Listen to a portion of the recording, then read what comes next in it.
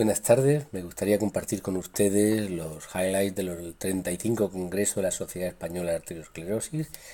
que ha tenido lugar recientemente en La Coruña del 14 al 16 de junio.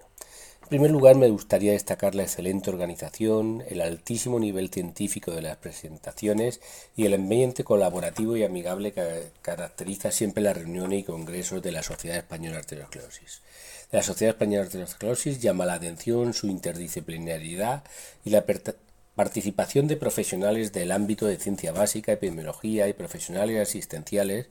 con la colaboración de profesionales de enfermería, nutricionistas, clínicos y personal de laboratorio, lo que facilita una visión holística de la enfermedad arteriosclerótica y ayuda a acelerar la traslación de los resultados de la investigación a la práctica clínica.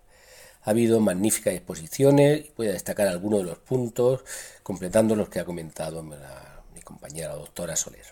En el ámbito de la ciencia básica, se ha hablado de la inflamación y la arteriosclerosis, como hay evidencias sólidas que confirman la implicación del proceso de inflamación en el inicio, desarrollo e inestabilización de la placa de ateroma. Y en esta mesa se habló, por ejemplo, de aspectos muy novedosos como es la hematopoiesis clonal, que es un proceso ligado a mutaciones de las células hematopoyéticas, lo que lleva a la expansión clonal inicialmente en médula ósea, pero que posteriormente estas células inmunitarias se trasladan teniendo un papel regulador de la respuesta inflamatoria. Estas diferentes mutaciones regulan la respuesta inflamatoria y tienen un impacto en el riesgo cardiovascular. Podemos hablar que es un nuevo factor o un marcador de riesgo cardiovascular. Y está iniciando, está pendiente de abaratar para trasladar a la práctica clínica y conocer realmente cuáles son las diferentes mutaciones y su impacto y asociación con el riesgo cardiovascular. Parece que la aparición de estas mutaciones tiene una relación directa con la edad, siendo hasta al menos de un 20% en mayores de 60 años, y no hay evidencia suficiente con los tratamientos, pero sí que es un campo prometedor toda la experimentación y desarrollo de fármacos antiinflamatorios en el campo de la enfermedad arteriosclerótica. Esperamos que en los próximos 10 años tengamos ya más resultados en este campo. Se habló igualmente de otros biomarcadores, como puede ser la microbiota intestinal, que se sabe que se comporta como un auténtico órgano y que regula múltiples funciones biológicas que a su vez pueden modular los factores de riesgo cardiovascular y los mecanismos patógenos de este proceso.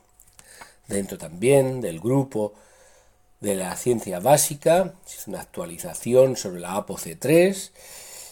que sabemos que tiene funciones más allá del metabolismo de los triglicéridos, que interviene también en el metabolismo de lo glicídico y en la regulación de la pared arterial. Se ha implicado en muchos procesos, muchos más allá del metabolismo de los triglicéridos, como puede ser la enfermedad de Alzheimer, la calcificación aórtica, la lipodistrofia, la inflamación y regulación en el metabolismo de las HDL. Un aspecto importante que se habló en esta mesa es cómo de las ApoC3 hay diferentes isoformas. Actualmente conocemos 7, aunque 4 son probablemente las más importantes, y que cada vez queda más claro que la función de la ApoC3 puede variar significativamente en función de la modificación posttranscripcional que presente. En esta primera mesa, en este ámbito de la ciencia básica, se trataron otros temas de interés, como puede ser la utilidad de los biosensores para la determinación simultánea de nuevos biomarcadores, la implicación de las galectinas en el remodelado vascular,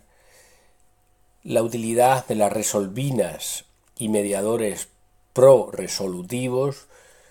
y el papel de la mecanotransducción en la aterosclerosis.